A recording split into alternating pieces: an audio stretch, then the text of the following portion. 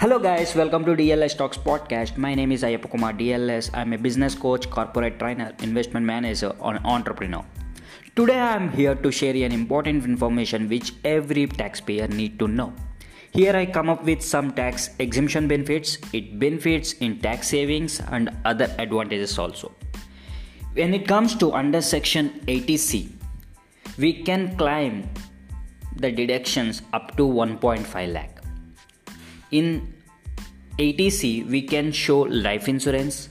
It will helps in the risk coverage and child tuition fee and unit linked investment plans also you can show in 80C and ELSS equity linked saving schemes and senior citizen savings and Sukanya Samriddhi Yojana plan and principal repayment of home loan.